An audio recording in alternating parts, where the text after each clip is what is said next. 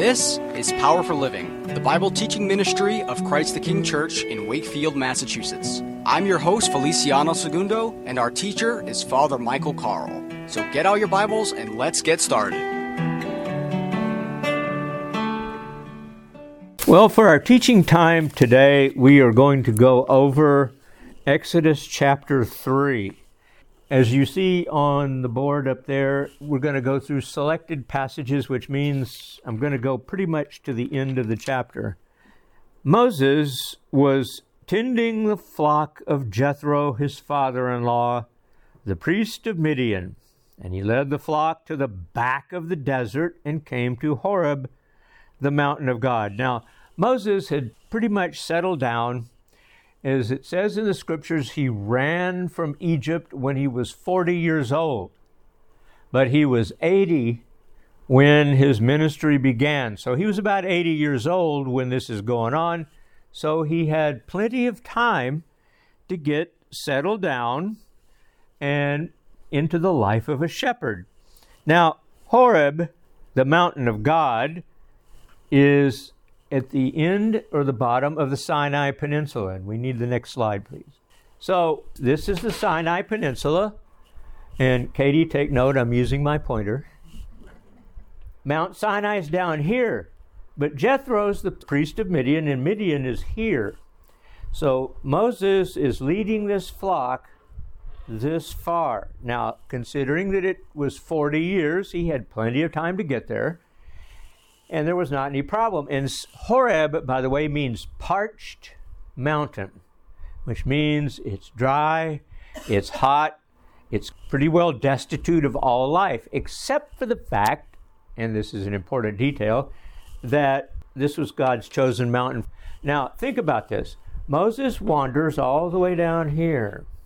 Now, when he's leading the people out of Egypt, from up here, near where it says Ramesses, and he goes down here. Think about that. Moses has already been there. He knows the landscape and pretty much where he's going. And then the path of the Exodus goes this way, which Moses was also familiar with. Think about that for a second. Moses' experience as a shepherd allowed him to basically, to use a military term, recon the entire area. Now think about it in relation to ourselves. God never wastes anything in our lives.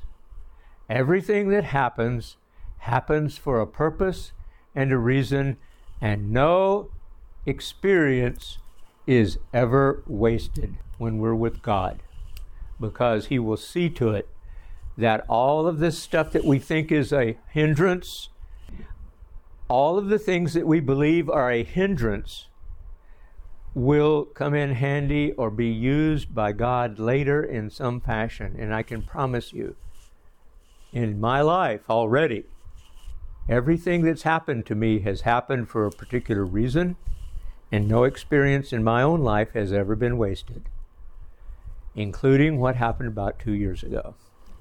God takes everything and uses it to shape our character. There is nothing that will ever happen to us that is out of the range of God's attention and not useful for anything. Like, whoa, what is happening here? Why is this going on? Well, God's probably using it to prune some of those branches off that tree and make you more productive and fruitful for Him. Now, I know that probably makes a lot of us uncomfortable simply because we don't like a lot of the experiences we have to go through, do we? And we say, God, how can you possibly use this? And sometimes you might, if we stop complaining long enough, we might hear God answer saying, you'll see, in my time. Now, let's go to God's call on Moses. Now, he's out there in the desert down where you see, we're down near the mountain of God in Horeb. And he sees this bush that seems to be burning, but nothing's happening to the bush, but the flame is still there. And then he hears God say, Moses, Moses.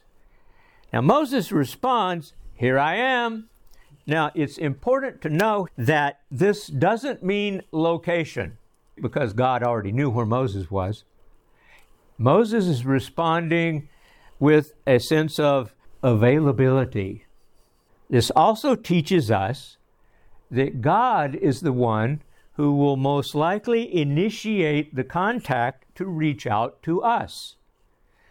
Because if we're not really walking with God, are we ever particularly in a real reason to reach out to God? Probably not.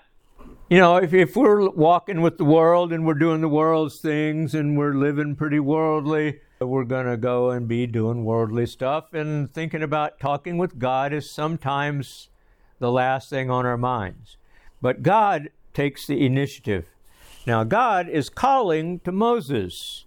Moses has to respond to this call. So what's unique about this is Moses responds not very enthusiastically, shall we say? Because he goes later, we'll see this, who am I to go do this? But anyway, responding to God's call. What's interesting here is that Moses was doing his ordinary task, which was looking after sheep. And that's where God called him. So a lot of us believe at times, I guess, that to receive a call from God, we have to be walking through the woods and the garden and see the sunlight coming through the trees, and then we get to this nice glade. We just get down on our knees, and suddenly this light beam comes from heaven, and we think we hear this voice that says, Mike, hey, okay, you know, and we think we got to receive this big, mighty, dramatic call. Well, maybe not. Moses was technically, if we want to look at it this way, Moses was at work. And so don't be surprised if you're doing something relating to your job, like loading up the medicine cart or taking a big cart of, stuff for the grocery shelves to be stocked, or whatever it is you're doing, and you hear God in that place. Because God will call anybody at any time. And relating to this, everybody heard of Dwight Moody, the preacher from the 19th century? D.L. Moody is often, and this is from Jack Graham's devotionals, D.L. Moody is often referred to as the Billy Graham of the 19th century. But what many people don't know about Moody is that it wasn't really until a trip to the British Isles at that time that he fully grasped God's calling on his life. One day on his trip, Moody went to Dublin to hear a man preach by the name of Henry Varley.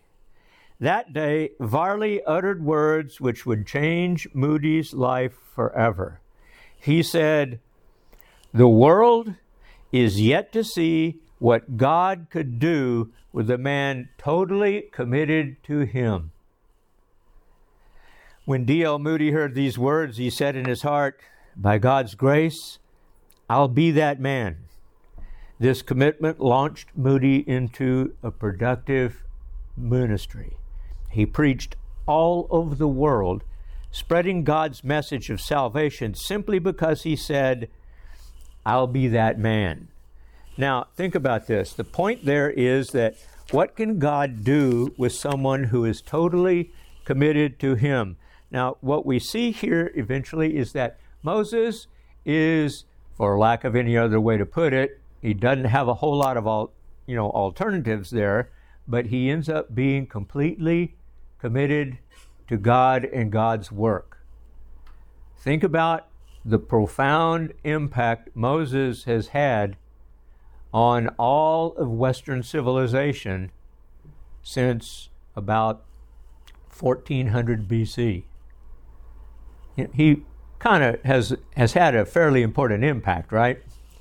Getting the Ten Commandments, and that being the basis of the constitutional law of so many countries around the world, and the basic moral code that we should follow.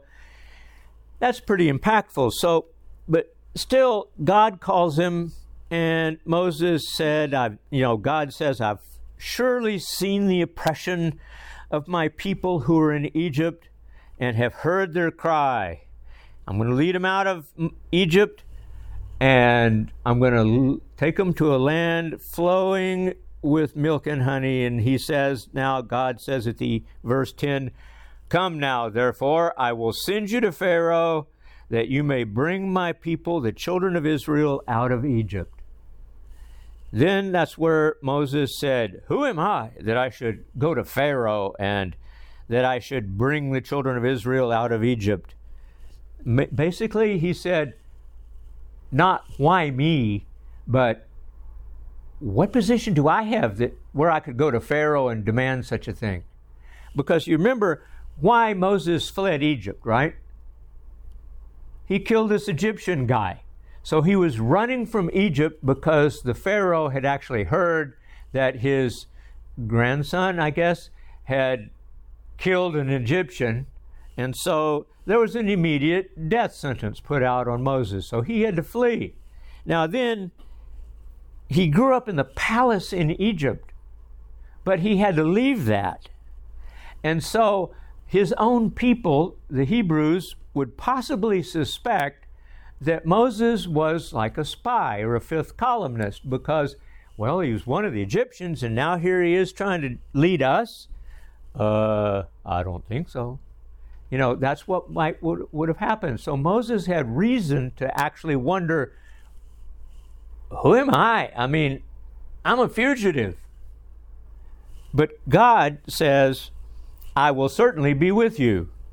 And this shall be a sign to you that I have sent you. And then he goes on to say that when you lead the people out of Egypt, you're going to come worship and serve me on this mountain. And now Moses has another objection here. He says, when I go to the people, who am I going to say is sending me? Now, what does God tell Moses? I am who I am. And he said, thus you shall say to the children of Israel, I am has sent me to you.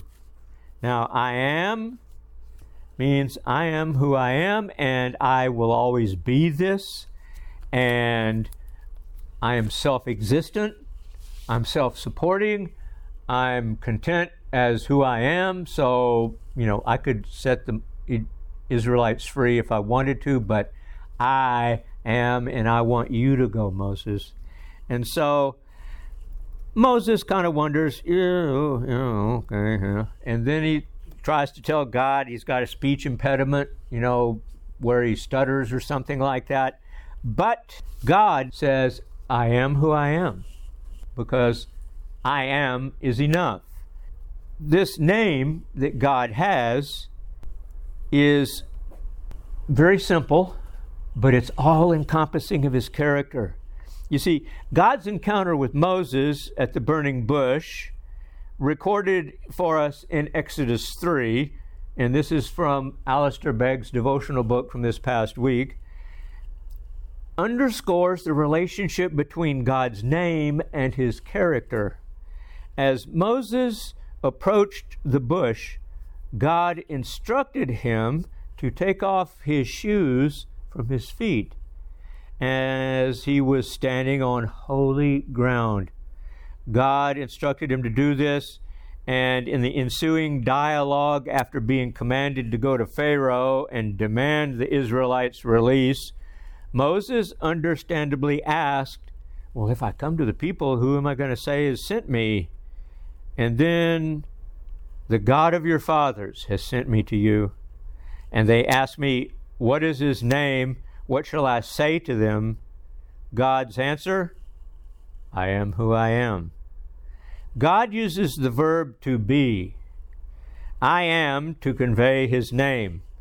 By using this verb, he distinguishes between himself and all the false gods, which ought to call themselves I'm not. Idols are made by human hands, or in our day, often within our own hearts. Craftsmen fashion them out of wood, stone, or ivory, or fashion them on pedestals. Nevertheless, they inevitably topple over and need to be righted again. As we remember from when the Ark of the Covenant was in the tent, it's Dagon. You remember what happens after the Ark is captured by the Philistines? And they take it and they put the Ark in there. Dagon falls off the pedestal and his nose breaks off. So then they put it back, and the next day they come, it's toppled down again, and its arms are off. So this is what he's talking about here. The other gods, the idols, should say, I am not. But for the Creator of the ends of the earth, it is justifiable and right that he should be known as I am. For he is like no one else. He was not created. He is completely self-existent, and he is completely self-fulfilled. He is in need of no one and nothing. To that which he has always possessed, he still possesses. He knows neither beginning nor end. He fulfills all of his promises. He is the God of limitless life and power.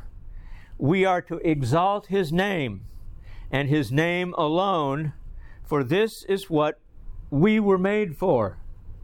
All of us struggle not to bow down before idols, those created things that we worship and make sacrifices for because we think they will bring us life. But if we would worship him as we ought to, our idols must fall before him. He is the only creator, the only I am, the only one who rules earth and heaven. So he is self-existent, and that's important for us to know, because the God we have, the God shown to us by Jesus, by saying, if you've seen me, you've seen the Father. He's completely sufficient. He's the all-encompassing God of the universe, and he is capable of handling any and every issue we would bring before him. One other thing about this passage, and it's later in the chapter, and it's an amazing statement. And God is telling Moses, so I will stretch out my hand and strike Egypt with all my wonders, which I will do in its midst. After that, he will let you go, and I will give this people favor in the sight of the Egyptians. And it shall be when you go, you shall not go empty-handed, but you're going to plunder the Egyptians. And one of the most fascinating passages in all of Exodus here is that Moses was beginning to become extremely popular among the Egyptians because of the power that he seemed to have. And they saw him, and they were beginning to go, whoa, this is Moses. And they were like freaked out, basically. They'd never seen such influence or such power or such a command from, or, awareness of God's power among any of their other religious leaders that they had. But Moses, the things that he said were going to happen, happened. And so Moses had favor among the people of Egypt too. And so that's what can happen when we follow God with all of our heart and do like Moody says, I will be that man or I will be that woman who is completely sold out to God. Moses, by the time it got around to this, was totally sold out to God, and look at what he accomplished. And I believe, honestly, that we might be able to accomplish some of the same things if we would yield ourselves completely to God. Amen. Thank you so much for joining us for this week's edition of Power for Living. If you happen to miss any of our other programs, be sure to go to our podcast page at ChristTheKingNorthshore.podbean.com. And you can also visit our website at www.ctknorthshore.org. If this program has been a blessing, feel free to let us know. Write us at Power for Living, care of Christ the King Church, 4 Railroad Avenue, Suite 309 in Wakefield, Massachusetts, 01880. Or you can also send us an email at ChristTheKingNorthshore@gmail.com. You can be a part of this gospel ministry by becoming a patron of Power for Living. You can find out how by clicking the Become a Patron button at the top of our podcast page. That's it for this week, and until next time, remember that Jesus is your power for living.